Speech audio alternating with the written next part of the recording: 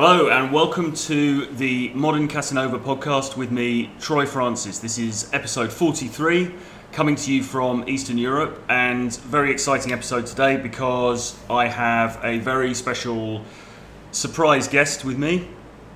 He's a guy who I've known online for a number of years. We've just met up recently and managed finally to organise doing this podcast. It's been a little while, hasn't it, to get around to it. But he is a very well-known man in the entrepreneur space online. He's the author of several books, including King's Code. He has a website called This Is Trouble, which you guys will probably know.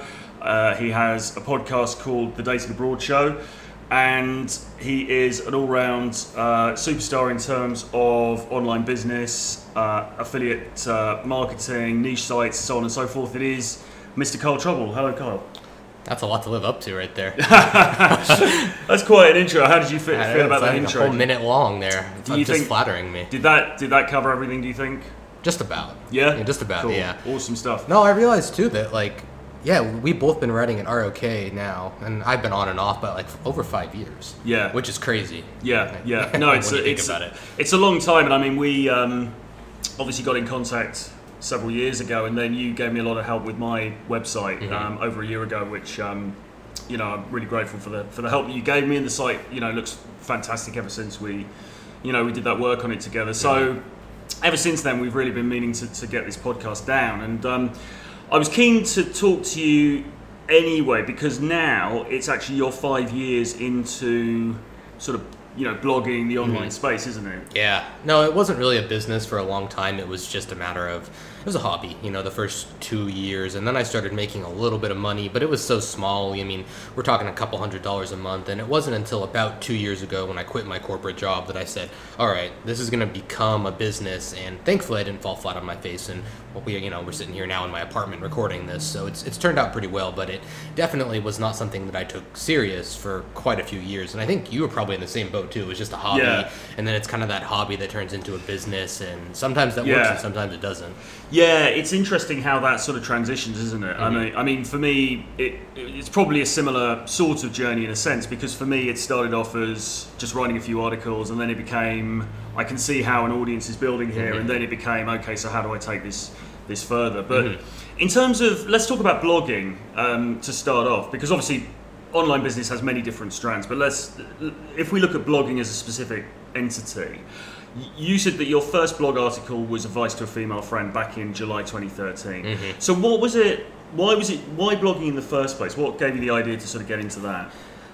Honestly, I was really just bitter and upset at the world because I had just figured out the red pill and realized that pretty much everything I'd ever been told in my life was just a crock of shit, to be honest. So that's how it originally started. Was the web address was this blog will get me in trouble.wordpress.com, with the idea that if my mom or my sister ever found it, it would get me into a lot of trouble. And of course now I'm at the point where if they found it, I would not even give a shit. But it was just my way to just regurgitate my thoughts on the world and what I thought was wrong with me and wrong with the world out there. And it was somewhat anonymous for a long time, and that's really how it started. And so I think that first post, it was kind of a rant towards okay, here's these 21-year-old girls that haven't really had to do anything in their life, and here's me I'm fighting for every piece. And it was just, I think, a frustration and a rant okay, girls, you're about to screw it all up. You've been going to college and you've just been partying and sleeping with hundreds of guys or whatever it might be, and you better get a hold of it. I don't know why that was my first post, but must have been how I felt that moment. And of course the things continue apace, don't they? Because I saw your email from the other day where you were talking about the guy who the guy who paid a girl's parking ticket. Oh God, yeah, on Tinder. That's terrible. Well, yeah, there was that Venmo epidemic. I say epidemic, but that all those girls that were just putting hey, PayPal me or Venmo me $5 and I'll talk to you. And they were making hundreds of dollars from these guys. So yeah, it's crazy stuff. In terms of the work stuff then, so you made this massive shift in your life, which is similar, I guess, to the one that I've made and many other people in this space have made, which is going from the corporation to being self-employed and being a sort of entrepreneur and working on your own, or working largely for yourself, working entirely for yourself, but working largely alone, and sort of subcontracting out to people on a part-time basis. But in your job, you were pretty successful, weren't you? In the sense that you were pulling in, I believe you were pulling in about six figures. Close to 6 figures, yeah. You were getting close to that, and you were young as well. You were, 21, 22? Yeah. So it's very fashionable for all of us in this sphere to sort of shit on corporate jobs and say you've got to get out and blah, blah, blah. And I would stand by that. But then on the other side of it, if you're making decent money, it's not impossible to save. It's not impossible to start to buy assets, to buy property, and generate some wealth that way. So do you ever regret jumping ship when you did? And have you got any thoughts to speak to that? No, I don't. I don't have any regrets. I think I did it at the right time. So it's pretty trendy now to say you shouldn't go to college, you shouldn't get a corporate job, build your brand, be an online entrepreneur. But the fact of the matter is not everybody's cut out to do that. Yeah. And to a certain extent that being in there and going through that will motivate you not to go back. So I know personally that having grown up in a half Asian household where, I have family that are PhDs, very successful, school education is big, I never would have been able to skip college and been able to deal with that fallout when I was 18. I just wouldn't have. I didn't have the guts to do it. So going through college and then doing the corporate job gave me enough motivation to know I never want to go back. And I was in there long enough that I know that. And I can say with facts that I didn't miss out personally on anything. With that being said, you said, you can save money, you can buy assets, create some wealth. But I don't know, maybe in Europe it's a little bit different because I think the education and, college, people pay for it with their taxes, doesn't come out of pocket. But, I was living in California, and when I was living in LA and making six figures, it's not like I was comfortable because I was spending close to half of my income on my rent alone. And then you factor in a car payment, factor in insurance, you factor in just basic necessities. And I was taking home roughly $4,500 a month, and I was spending $2,000 of it on rent, spending almost $1,000 more on basic stuff I needed. So I really didn't have much of an opportunity to get ahead. And I don't really think, if you're on those coastal cities in the US, I think it's pretty hard to do that unless you're living like in the Midwest where it is a little bit more affordable. No, you're right. I suppose I was giving a hypothetical kind of best case scenario really, because the reality is, particularly somewhere like London, which is where I'm from, it's very, very hard because rent is so expensive. And the reality is, if you're in a corporate job and you're busting your ass, 10, 12 hours a day or whatever it is, it's very hard. It takes a very, very disciplined person to say, right, okay, I'm now going to go home. I'm not going to go out with my friends. I'm not going to let loose. I'm going to go home and crush it for another 6 hours, know. And that's sort of what I was trying to do in the last couple of years. And it's doable, but it's not hard. Easy. And you know what? I really didn't even do that. Because I was making just enough, but I was able to save enough money that when I quit, I knew I had about a year and a half where if I didn't make a penny, I could survive. But I didn't really start going all in because I never had the energy to after those corporate jobs. It was a grind. I wrote my first book at my work, actually, in Gmail, just drafts. But other than that, I rarely had the energy to go home and do it. It was almost impossible. Yeah, it's really, really hard. Those jobs really suck the sort of the life energy out of you in a way. And you're giving so much to the other, to basically to build someone else's dream, but you're giving so much to that company that then to keep a little bit for yourself is really tough. It's impossible. And that's the thing, you don't even work 8 hours a day there. Yeah. You spend 5 of them trying to look busy. You work maybe 3, but you still don't have it. It's that commute, it's the fluorescent lights, it's everything involved with it. Yeah, absolutely. And I don't know if you, going off script a little bit here, but I have been talking a lot recently about AI and the fact that, because the thing is, we've got this idea, or the old idea was that those jobs were safe. So it was right, this is the safe way of doing it. So do that, build your 401k or whatever it is, buy a house, etc., etc. But it seems to me now that you can't even say that those jobs are safe anymore, and particularly with automation coming in. And so, can you speak to that at all? Is that something that you would? Yeah, actually, probably the best example is that my father just last month lost his job. He'd been there 25 years, and he actually just accepted a new offer last week. But that was the perfect example of he'd been there forever since I was born. I'm 26. Since I remember, and he lost his job, and he was just I can't believe this. I thought I was going to retire there, and I think you are going to see this white collar stuff. All the blue collar stuff went out of fancy. No one wants to be a plumber, electrician, a welder. None of those things as of now can really be fully automated. But as everybody shifted to these white collar jobs, you even see it, not even with AI, the fact that you can hire someone from India for $1 an hour to do almost anything technical online now. So that's a perfect example of it. Yeah.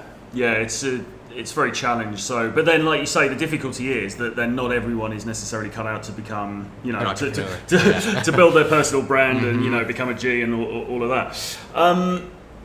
So, you moved away from the States, which is obviously, we were talking about this when we met up yesterday. This is obviously a massive thing. Now, for me, the digital nomad lifestyle, by which we mean moving to different locations in order to, I suppose, to have life experiences, but also to take advantage of the lower cost that you get elsewhere. To me, it seems to have pluses and minuses. And we talked about some of the minuses that I'd experienced yesterday. But for you, how did you find it adjusting? You told me that you found it relatively smooth to adjust, even coming from the States to Eastern Europe. Yeah, I think I was just so sick of everything in the States. But the first few months, all I really did was, I didn't really work. All I did was just go eat out and drink and party and go on dates with girls. And so I think that made the transition a little bit smoother. And then I started taking things a little more seriously. But I've never really had too much homesickness. Certainly there's things out here that drive me nuts, like the way that people are just kind of slow and lethargic. I mean, don't get me wrong, there's days I definitely am like, I wish I was back in the States, but it's very rare that I actually have ever had a desire to move back for whatever reason. It was a pretty easy transition for me. And it's probably helped that I did pick a permanent spot and I did start building up a base. I didn't travel month to month, country to country for years on end, because some people do that. Yeah. It's like they're going every month, like 8 months out of the year, they're going to a new place. And then they go home and live with their parents for a few months of the year, whatever it might be. But I couldn't do that because I was pretty burned out of moving every month after about 6 months of doing it. I was like, it's going to probably run its course pretty quickly with me. And I think it takes a certain person that is really adventurous and really just kind of a free spirit to kind of live that. And you know what? That's really not that conducive to business a lot of the time. Well, that's what I was thinking, because it seems to me when you're sort of in the building phase of a business, when you're trying to build your audience, you're trying to build your revenues, you're creating products, you're doing your marketing in whatever form that you're doing, and so on and so forth. I mean, that's a lot of work, and it seems to me that that's not really compatible with traveling. I mean, I could be wrong, but no, you're right. Agree? I would totally agree. I mean, if you go to a new city, let's say you're staying there for a 30-day period, that first week, like, you're going out, you're exploring every day, you're going out every night, you got to find date spots, you got to set up dates, you got to figure out your logistics, you got to figure out which stores are good. That first week is automatically just pretty much shot. And then if you want to do a little bit of general tourist stuff as well, I mean, that can extend into other weeks. And then, I mean, I found it that if I'm leaving a place, those first, those last 3 to 5 days before leaving, I'm pretty antsy. It's hard to focus. Like, I'm, trying to get organized. So it's like you automatically lose a third of a month, I would say, where you're really not going to get very much done. Yeah, absolutely. But I suppose someone like Victor from Bold and Determined, when I've read his articles, he said he went and lived in China for the first year or something. And he said, I lived like no one else would, so that I could then live like no one else could, which I think is the phrase. So I suppose that was the less glamorous side of it in a way. He wasn't saying, I went around the world and partied. He was saying I went somewhere really cheap and kind of sat in a hotel room for a year. A year and wrote blog posts, which is probably nearer to the reality of it, I guess. But for a lot of people. Yeah, and that's the problem though too, is that creativeness, you kind of need to be out a little bit. Like, I would have a hard time being holed up in here all day, all the time. Like, after a while, you do get burned out of it. So it's something to keep in mind. And the other thing as well is, if you're doing a sort of a lifestyle website, like you are, and I am, and other people in this space do, then if you haven't got anything interesting to talk about, then it's sort of that. What are you doing? You kind of need to fuel it as well. So it's an interesting sort of problem, or there's different conflicting sort of elements at play. It's a balance. Yeah, it is a balance. Yeah. And in terms of what you and what we both, I guess, talk about, I mean, we probably came into this talking about dating largely, didn't we? And sort of game and everything else, like a lot of guys did.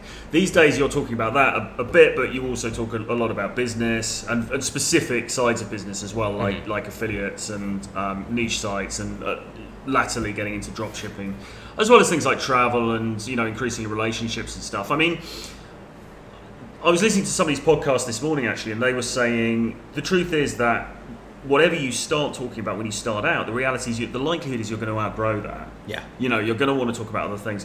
What's your view on pivoting for people who are creating online brand for themselves? Eventually you're going to need to, because you're probably going to run out of things to talk about with whatever you're getting into at the start. And so you reach a certain point, and I've seen this a lot with the dating scene, is that you eventually kind of run out of things to say, or there's just nothing new to say that nobody else has said before. So you can try to like draw specifics from your own experiences and kind of put your own spin on it, but eventually, you're going to probably want to branch out. And then, of course, a byproduct of dating is eventually you're probably going to meet a girl you actually get along with pretty well, and then you don't have all the new experiences and all the crazy stories to tell on a weekly or a daily basis. So that's something to keep in mind. With that being said, I kind of believe that like 1,000 true fans phenomenon, where if you like, you're gonna resonate with some people, and people are gonna hate you and people are gonna love you. So those people that love you are really gonna stick with you no matter what it is. And I've seen that transition throughout everything I've done. That the guys that started reading me back in 2013 are still there, and they're on board with the business stuff and the travel stuff. And when I talk about game, they're still into that. But you know, those people that really resonate with you and whatever message they are putting out there for the world, you know, they're gonna stick with you through whatever you're talking about. No, I think that's right. Did you ever get any pushback from people saying, well, hang on a minute, I thought you were all about game and now you're talking about niche stories? No, I never really have. No, because it kind of all ties in too. I mean, the way I've done it at least was, okay, here's game, and then here's game in the West, and then I'm like, okay, I'm tired of girls in the West, so I'm going to go out to Eastern Europe and get girls there. But to do that, I've got to build a business. So, and I think really what's at the core of all of these different things is freedom. Yes. Freedom between able to pick the woman you want or the women you want, freedom from the corporate job, freedom to see the world. It's what it all comes down to. It's just freedom. It's that one word.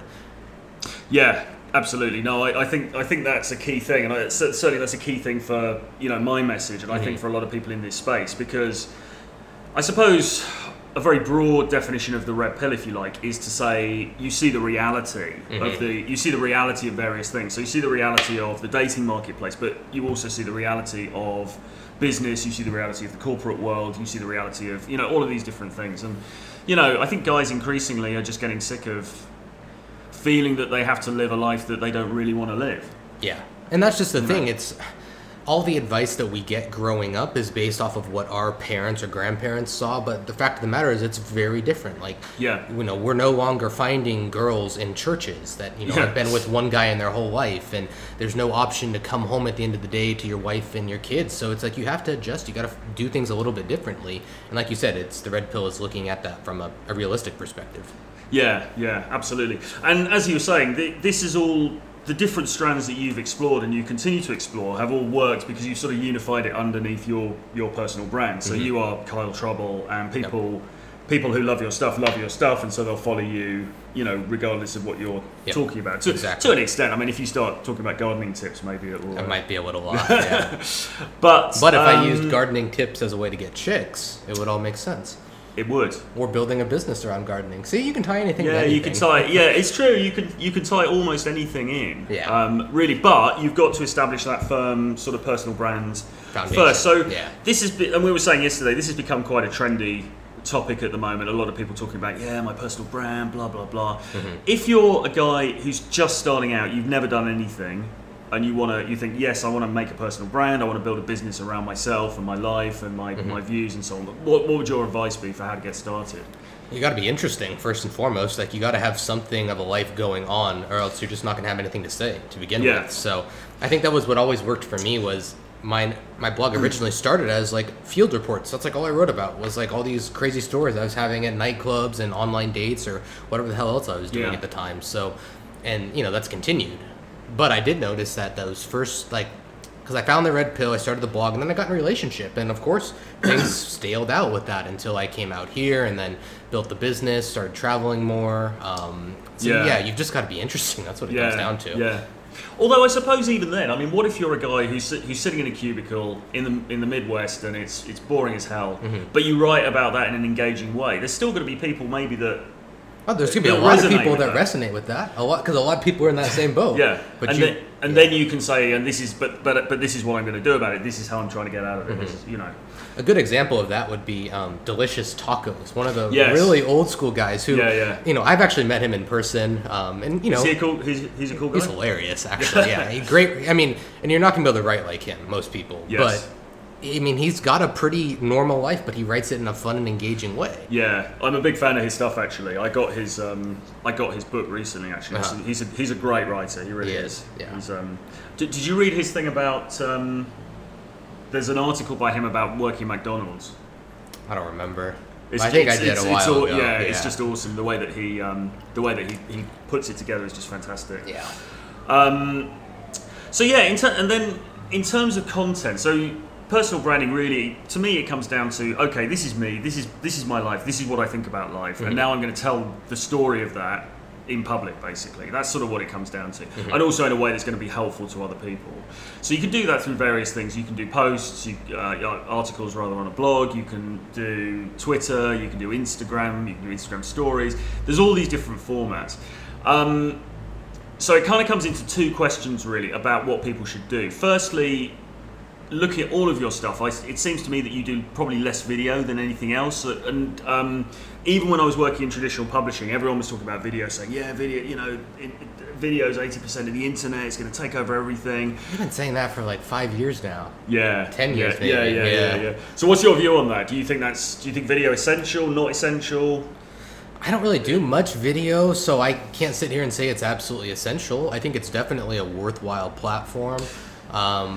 At the same time, it's a lot of shouting, and I think writing is where people can really resonate with you, and you kind of want those people who are going to be very loyal to you, not somebody who's just browsing your YouTube and subscribes. You want the people that really understand you. So video, I don't think does it quite as well as writing, just because it hasn't been around as long. People have been reading books for centuries, and I think that's what it comes down to. But you're right. I mean, I've been hearing for years now that YouTube's all the thing. That's where the money is, and it is. I'm not going to deny that, but it just hasn't been for me. I haven't really gone that route, and I don't have any regrets personally. I mean, is it better to play to your strengths? Because this is something that I've been thinking about. Because I suppose my strength is probably as a writer. Then after that, maybe podcasting is okay, and then video. I think I need to work on video to be honest, to get better in front of camera and everything else. And I believe that you can get good at anything if you put in enough time. The 10,000 hours rule, and I'm sure if I really smashed it on video, I could get better, I could get good, and whatever. But ultimately, there's only so many hours in the day. So is it better for somebody to play to their strengths and say, well, actually, I'm a really good presenter on video, I'm awesome on YouTube, but I'm not a very good writer. So should that person just smash it on YouTube? Absolutely. Yeah? No, I would totally agree with that. But here's the other thing about, so I have a webcam right here in front of us right now. We could turn it on, but is that enough these days to be in front of your webcam? I don't think it is. Like, everybody's walking around and they've got their selfie sticks and they're recording themselves talking all the time. And I don't know about you, but despite the fact that my life is really out there on the internet, I'm kind of a private person. I don't want to walk around my city here with a camera in front of me just talking and talking. I don't want to do that. So I think that's part of the reason, is that I don't want to be the guy who just sits in front of his webcam and presents. I could do that, but it just, I don't know, that doesn't have the sex appeal to me. It doesn't really, although I suppose on the other side of it, you've got people like Gary Vaynerchuk who are sort of like, yeah, man, you've got to get on Instagram stories 6 times a day and shoot, and it almost, his view, as I understand it, is almost that he talks about documenting rather than creating. And so it's almost that each piece of content you put out, it doesn't have to be this beautifully created sort of video. It could just be you sitting in the subway talking, because that's still creating a connection with your audience. I mean, I'm sort of on the fence about that really, because that means that you're putting out a lot of content that's probably not very good, but on the other hand, you are constantly out there. So maybe that's, I think it's better to, and so a lot of people get stuck in the perfection, like it's got to be perfect, and I'm like, it's always better to put out things that are 90% perfect and out there than 99% perfect and not out there. So I think that is key, and I definitely see that point. And that's the way I do it too. Like when I do podcasts, I don't really do much editing. When I do the videos, I usually just hit record and then I upload it. I don't add an intro. I don't do transitions. I just go. And part of that comes down to time too. Like videos take a lot of time, and it's infinitely harder to get good video than good audio. Like, I have a $100 setup here that we're using right now, and this sounds, almost studio quality. And to have professional video is just, it's a whole nother ball game. It's a lot more time intensive. Well, it is, because I'm friends with a guy who's quite a big YouTuber, and how long to edit a 10-minute video? Well, his editing skills are really good, but he will spend hours to edit a 10-minute video. So a good 10-minute video could take 7-8 hours, more, maybe more, depending on what it is. And one other thing. Yeah. Like in our sphere, I mean, it's only YouTube. So everyone's saying video, but what's the one that builds the audience, that has the built-in algorithms? It's all YouTube. And so but you put all your eggs in that basket, all it takes is one pissed off person at YouTube who says, yeah, I don't really like Kyle's content. Like, that Troy guy seems like a bit of a dick. See you later. And that's it.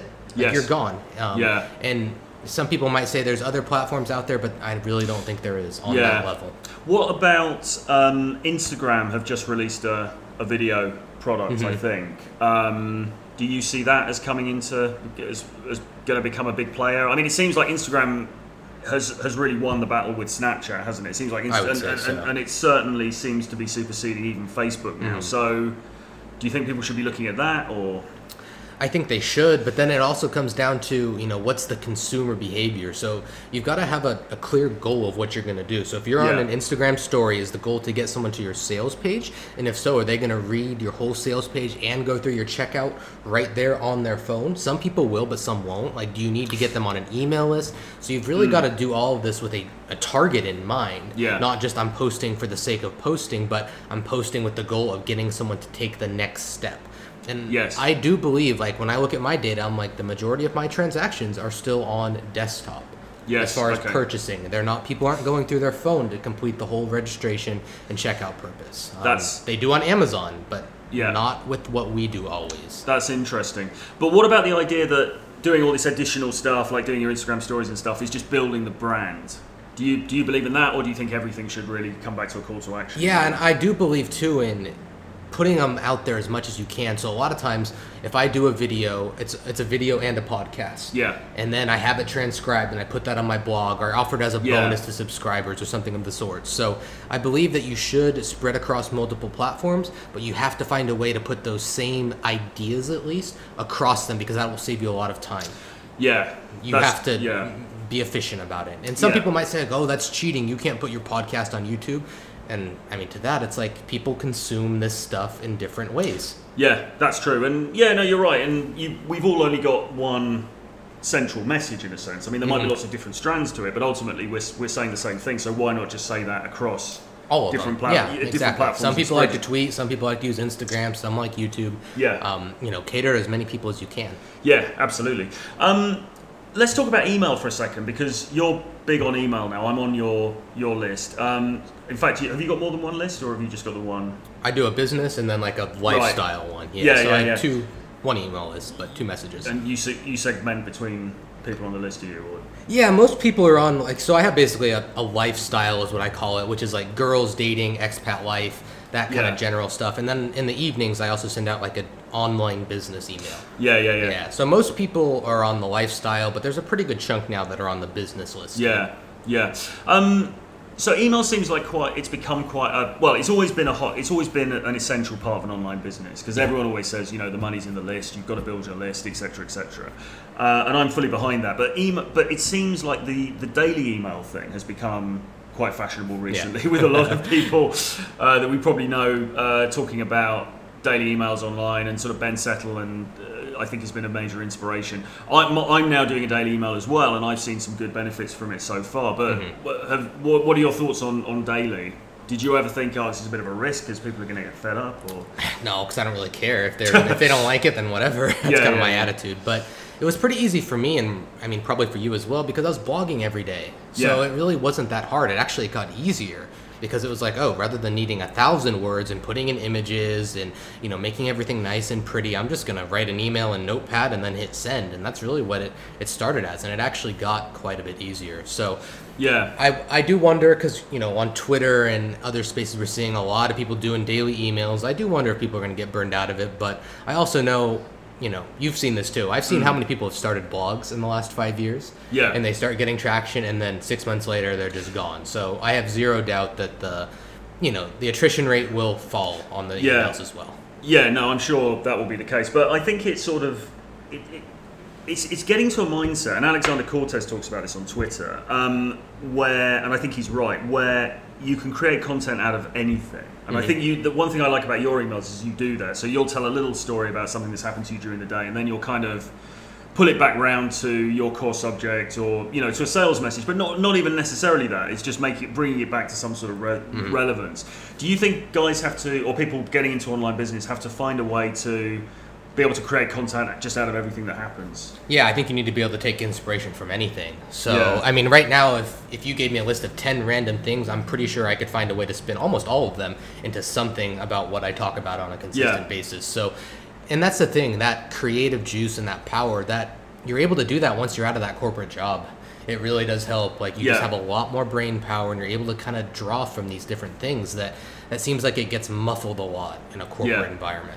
Yeah, I've done a couple of emails recently just over things that I've seen as I've been traveling. So I saw some graffiti or a sticker the other day. I took a photograph of it, and then I sent it out on the email list, and I wrote a piece just talking about that. So you can take inspiration from anywhere. And I think because particularly what the sorts of things that we're talking about, it's so broad in a sense, because it's about life. It's about, okay, freedom. How do I live a life of freedom? How do I, in terms of my relationships, my business, and everything else. There's so many things you can pull into that. That's just the thing. It's like, personal branding is all about it's about you. Yeah. So it's like, fashion, that goes towards a game, wealth goes towards a game. I mean, everything, you can tie almost anything together in the world. Yeah. If you do it right. Yeah, absolutely. So, moving on just to talk about girls and relationships for a little bit. So you're now in a relationship with a girl from Ukraine, I believe, and you're living together in Eastern Europe. What was it like to transition? Because obviously you'd gone from a position of being, don't want to say a player in a negative sense, but you were a guy who was doing game, and you were meeting different girls and stuff. And then to go into a relationship, was that hard, or how did you make that transition? It's always going to be an adjustment. It's certainly not easy. And I think there's all these laws that we like to put out there about the red pill and how you should always treat girls, your relationships. And the fact of the matter is that you can't put everything in a box. Yeah. Not everything is black and white. So you have to make some compromises. You have to be willing to not change anything about yourself, but accept things about her or yourself, that it's not that perfect red pill model all the time. And that's just life. Life doesn't work that way. Yeah. With that being said, if you get the right girl, it makes things easier to an extent. Like, mine has been on my podcast. She knows about my blog. She doesn't care. She's over it. So the right person can really make that a little bit easier. Yes. And it does free up a lot of time, too. I mean, just chasing girls is really time-consuming. I don't think people realize that, but it is. It really is. And if you're then... One of the ironies about sort of building a content business around it is that the amount of time that the girl-chasing bit takes detracts from the time that you can actually do the business. So it's kind of like, how do you... Unless you want to film yourself. I guess that kind of works. But yeah, exactly. Well, I think a lot of guys that do it, that are dating coaches, and they make they have a lot of those guys are on YouTube and they're filming it, and maybe that's less labor intensive than doing a lot of the writing that we do. Perhaps. Yeah, I mean, if you're going to be going on dates every week, you better be writing field reports about it. If that's the goal, I mean, that's going to make things a lot easier. Yeah. But it's not even just the actual time chasing girls. It's the time of just dealing with the ups and downs and the flaking and just all the general BS that goes around it too. And I mean, that's just the thing. How many people are you really going to click with and be compatible with too? I mean, out of every 10 numbers you get on the street, how many do you actually really want to spend more than a few dates with? Yeah.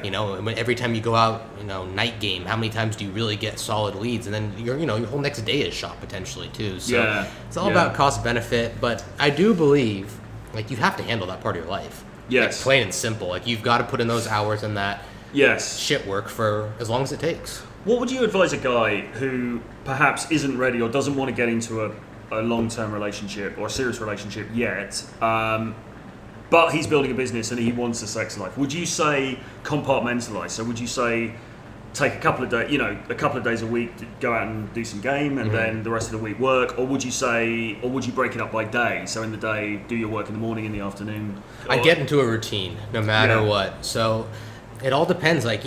We can talk about day game, night game, online game, and debate all the merits, but find a system that works that you can keep turning over. So if you like partying, then find that one bar, that one club, and get it on lock. Yeah. And know people, and that way every time you go, it's a good time whether or not you meet a girl.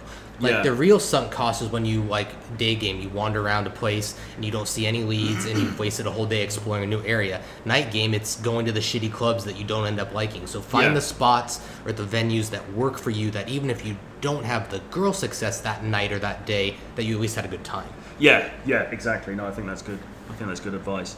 Certainly for me, it was a problem earlier on, sort of balancing the two things. Yeah. And that's why, seeing a girl in London, you start to get into, you naturally either tend towards getting into something a bit more serious, or you deviate and your business goes down the pan basically. And that's the thing too.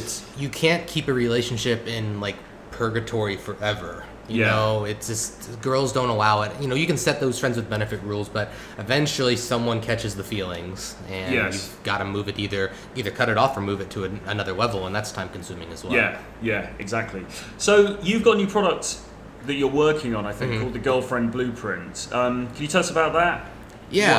What's the status with that? I don't know. I've kind of shifted back towards relationship. And I think, again, this is like going back to personal branding. And first I was into game, then I moved abroad, and then I ended up in a pretty solid relationship. And you just met her as well briefly. Yeah. So that's the thing. I think guys are now like realizing that a lot of people, especially as we keep transitioning and getting older, like a lot of guys are wanting families out there. Yeah. And they want to have a wife and kids. And so I have gotten a lot of requests because they've heard her on the podcast. They've heard me talk about her. Like, how did you meet her? How did you set this up? What's your day-to-day life with her? How do you keep your relationship in a good place? So that's what the course is going to be about. It's really actually going to be a lot about like social circle, because I think a lot of guys just aren't happy with the options they're getting. So it's going to be like, okay, how do you first generate more dates and generate better chances with higher quality women, and then of course how do you keep it at arm's length for at least a little while, make her chase you, and then of course actually get into the relationship and manage it on a higher level. Indeed. I mean, there's a load of content there that I think is really interesting for a lot of guys, because it's funny because the game space is a bit polarized, isn't it? Because on the one hand you've got these guys who just want to meet as many girls as they can and have a very sort of debauched sort of time and be promiscuous and whatever. But increasingly now we're seeing a lot of guys who have a very different view of it, and actually there's quite a conservative side coming out as well, of people who do just want to meet a high quality woman and settle down and all the rest of it. So there's definitely and the reality is as well, most guys don't remain players for life. It's hard. A lot of energy. Yeah. I mean, most guys don't. Most guys end up in some sort of relationship in the end, whether it's an open relationship or it's sort of, most guys will end up deviating to, or not deviating, will end up going to more of a normal sort of stable setup. Well, and that's the thing too. If you look back on history, the guys who were playboys like Steve McQueen, James Hunt, they are famous because most men want to have a family and kids, and that's biology for you. We're programmed to want that. So it's always been the guys who could truly be lifelong players. They were, the exception. It wasn't common. Now it's become like, a lot of guys are, but it's, can they maintain it for their whole life? Yeah. And, the common trend amongst those guys too is a lot of them, they lived crazy lives, they were famous, and they also died pretty young. Yeah. So that's something to keep in mind as well. Yeah. So another strand of what you talk about, obviously, and what you kind of pioneered talking about, really, or certainly after Roosh, who was talking about it a long time ago, is this idea about traveling, going to meet girls in different places, and particularly, I guess, leaving the West. Leaving California, where things are a certain way, and going to Eastern Europe, where things are very different. And they certainly are very different over here, aren't they? Certainly. Yeah. Although, I mean, people, I don't know, people talk about the westernization of Eastern Europe and so on, but I have to say, going in my travels, even from the UK, going east, and particularly going into Russia, I mean, things are still, there's still a gulf there in terms of traditionalness compared with the West. Yeah, I think even though from when I first went to Poland in 2014, and now I see a difference. Really? I definitely do. And I think guys are just going to continue going deeper into these countries. But here's the other thing, is that we are reaching a point now where online dating and just the internet, it's like hypergamy is global now. Girls from Russia can go on Seeking Arrangement and meet any guy they want, potentially. Yeah. So that's the thing, too. dating is not going to go back to how it was. And so you can either just get on board and become the best guy you can, or you can just complain about it. So, yeah. But that's what it's going to come down to, is that you are now going to be dating on a global level, but things aren't changing. Girls are still going to want the top 10, top 20% guys. So what you need to do is put yourself in that category. Plain and simple. Yes, absolutely. So the Dating Abroad podcast is a great show. It's helped a lot of guys, and I find it really, useful to listen to, or interesting to listen to, just to hear guys from different locations talking about their experiences in that particular place, and what the culture's like, what the girls are like, what the the entertainment scene's like, and everything else. Any news on that? What are your plans with that going forward? Yeah, that show, it's just been fun, because I'm an engineer at heart. I'm a computer nerd, so I like looking at all the data and realizing how different all these places are. Especially since I grew up in California and spent my whole life there. Like, I find it fascinating how different people are in different places. So that's been my way of, I don't want to get into culture too deeply, but dating is fun. I like it. I understand it. So it's been my kind of, I guess, contribution to society, I guess you could say, where I'm kind of trying to break down all the different dating barriers and differences in different places. Yeah. Do you think, though, that some guys have coming from the West, and maybe particularly from the States, have a skewed idea of what it's going to be like when they get to Europe? Do you think that there's still this idea that, I'm just going to step off the plane in Poland and it's going to be this kind of it's going to rain down, I think some guys really do, because I get emails all the time, like, I went to this place and the girls didn't like me. I'm like, well, how many approaches did you make? I made like one. I'm like, well, okay, I don't know what you're expecting with that. But I think it used to be, used to have that gringo factor in South America, used to have all this exotic factor. And again, as flights get cheaper and as internet dating takes more precedent, like, that's disappearing. You got to figure a girl from even some small village in Poland has an Instagram, which means that all these guys from all over the world are sliding into her DMs. So that's something to keep in mind. Yeah, absolutely. Globalization is... we're not going to turn back the clock, I don't think, on that. It's started. But you've got a new book coming out as well. Yeah. Long Legs and High Heels. Yep. So that is stories from Eastern Europe, yeah? Yeah, that's just a compilation of all the old dating posts that I have in Eastern Europe, different areas, and I've added a few other short stories as well, but it's mostly just regurgitated blog posts that are going into a book format. And again, that goes back to content and personal branding. Like, it's going to go on Amazon, where all these new people can find me. Even though the old readers may not have that much new to read, it's another platform, it's another way to draw eyes to my work. Yeah, definitely. And I think there's the other thing about being on multiple platforms as well is, well, I guess we touched on this really, but it's a safety mechanism as much as anything, isn't it? Because if one platform goes down, then you've got your other platform, and we need, like with all things in life, I think, like with dating, business is the same. You need to spread yourself around a bit so that you've got different options. It's all about creating options for yourself, isn't it? I think. So we've had some really great insights into business and how how you view it and everything. And you've got to a pretty good space in your business now. I think, haven't you? Where you outsource to certain people. You've got some employees, I think. Yep, I have 2. So, would you look at scaling? I mean, how do you see the future? Would you look at scaling further? Do you want to keep it fairly lean? Is it sort of... I want to keep it lean because I hate most people, and I don't really want to work with a lot of people. So that's just it. I was actually just tweeting about this the other day. If you gave me the choice of like $100,000 but having to manage 50 people or 50K in 2, like, I'd take the 50. And again, it comes down to that freedom, the point that it becomes work and I'm tied to it and it's taking away from what I can do is going to be the point where I'll probably step it back a little bit. And that's the way I live and that's the way I want to be. I would much rather be a solo guy making a very comfortable living than a millionaire but dealing with all headaches all times of the day. No, I would agree with that. And I sometimes wonder whether people that want to have a big staff and everything, whether there's an element of ego in that. I think so. I'm maybe not necessarily, but... To be fair, whenever I say something like that, somebody comes back and says, but you can't scale in certain industries unless you've got a team.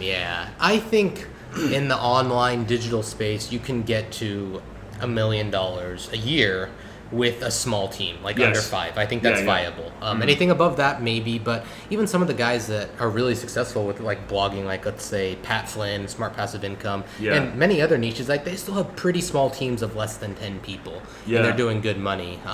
But no, I mean, I don't ever want to have to actually rent an office space and deal with equipment and, you know, deal with a huge payroll. That's just not for me.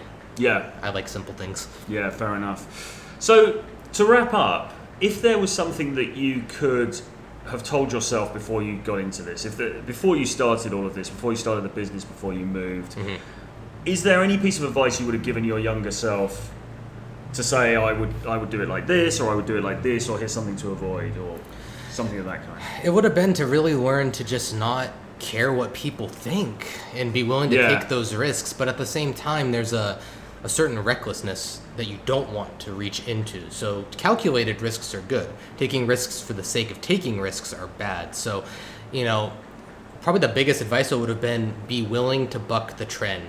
Like if it was now, like college was a little bit more affordable when I was there. I mean, that was almost 10 years ago now. But it would be willing to look outside the box a little bit and be willing to break what you're supposed to do.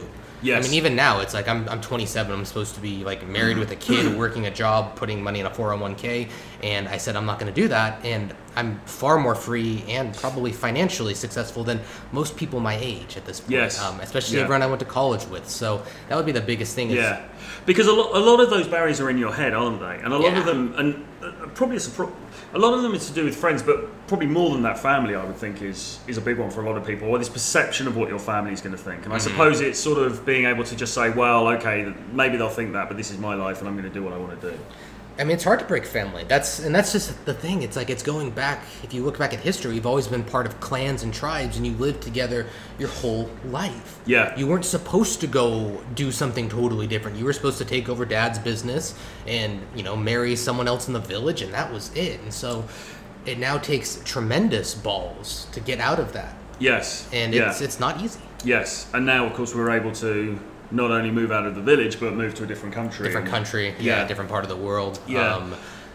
So I guess people that are doing this, I mean, there's awesome opportunity, but it's also, I suppose it's worth recognizing that this is all something that's never really been done before. It's only really our generation, if you like, that's had the opportunity to do all of this with the technology that we've got. Correct. Yeah. That's the thing too. You got to realize, when did commercial flying become viable, economically viable for everybody? Yeah. It's the last decade. Yeah. Like back to 2000, it was expensive to fly across the country. Yeah. And now it's like you can hop from London over to Eastern Europe for like $25. Yeah. This is all new. There's no precedent at all. Yes. Yeah. So we're at the frontier. You know, we're pushing forwards. But you know, very exciting times. And there's the thing I always say, just to finish off, there's massive opportunity now. I mean, even sort of like you say 10, 15 years ago, there just wasn't the opportunity to do what we're doing now, to build a brand online, to build a business online in this same way, to sell digital products. There's incredible opportunity here. I mean, do you have a message for people who are listening? Do you think people should go out and grasp this with both hands, or do you think it's still very much down to aptitude? I think the biggest thing is that you have to realize that war of attrition. Like, again, I've seen so many people that started blogs and they start getting traction and then they just give up a few months later. So if you're willing to stick with something for 5 years, like you and I have, you'll get somewhere eventually. That doesn't excuse not doing your market research. That doesn't excuse, slacking off and not doing things properly. But simple consistency will get you really, really far. As far as the digital space, I do think things are going to go... I think, that content... It's going to keep going because people are starting to wake up to what college is. Yes. And they're saying, do I want to go pay $50,000 to take this guy's entrepreneurship degree, or do I want to spend a couple $1,000s on courses from people that actually are running businesses? Yeah, and actually doing it. Exactly. So I think, skipping college is going to probably become more trendy, and people are going to look for alternative means of education. And if you can provide that, then certainly, there's an opportunity for you too. But, there's so many different things you can get into now. There's technology spaces, more software is popping up every day. Yeah, as of now, the opportunities are pretty much limitless, I would say. Yeah, so it's an exciting time to be alive, definitely, without Absolutely. a doubt. So I think we've come to the end, really. Is there anything else that you'd like to say, or would you like to let people know where they can find you and, how to get into the world of trouble? Yep, so if you want to get on my business newsletter, which is probably the most relevant to what we've been talking about, just go to thisistrouble.com/business and sign up there. And then I send out the daily emails every night about whatever I'm doing with the business. Awesome stuff. Cool. Well, Kyle, thanks ever so much. Absolutely. It's been wonderful to speak to you, and thanks ever so much for inviting me over. And it's been a really great conversation. I look forward to seeing more content from you coming in the future. Absolutely. Thanks for having me on, and we're going to record an episode of the Dating Abroad podcast now too. Indeed, we are. We'll talk about London. All right, guys. Stuff. Cheers. Bye-bye.